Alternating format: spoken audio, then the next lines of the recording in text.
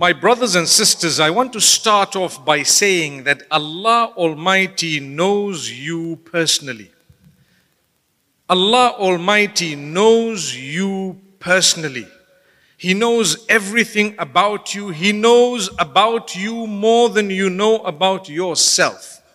You must be wondering, well, why does He make me struggle? That's a question, right? As I stood there greeting one by one those who entered this room today, many took a moment to perhaps drop in a word or two. And some had actually spoken about some of the struggles that they were going through. And rightly so, this is a motivational evening.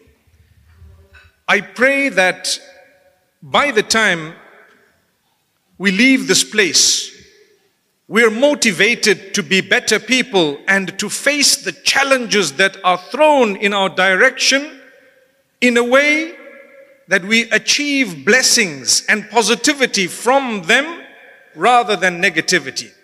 Because if you are saying, why, if Allah knows me personally, does He make me go through struggles?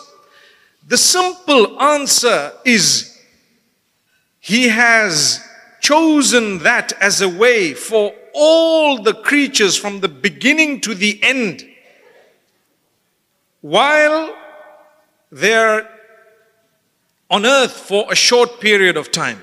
This is a place, the earth is a place where you would actually be for a short period of time and then you're going. Everyone who's come here from our species has lived for a few decades and left.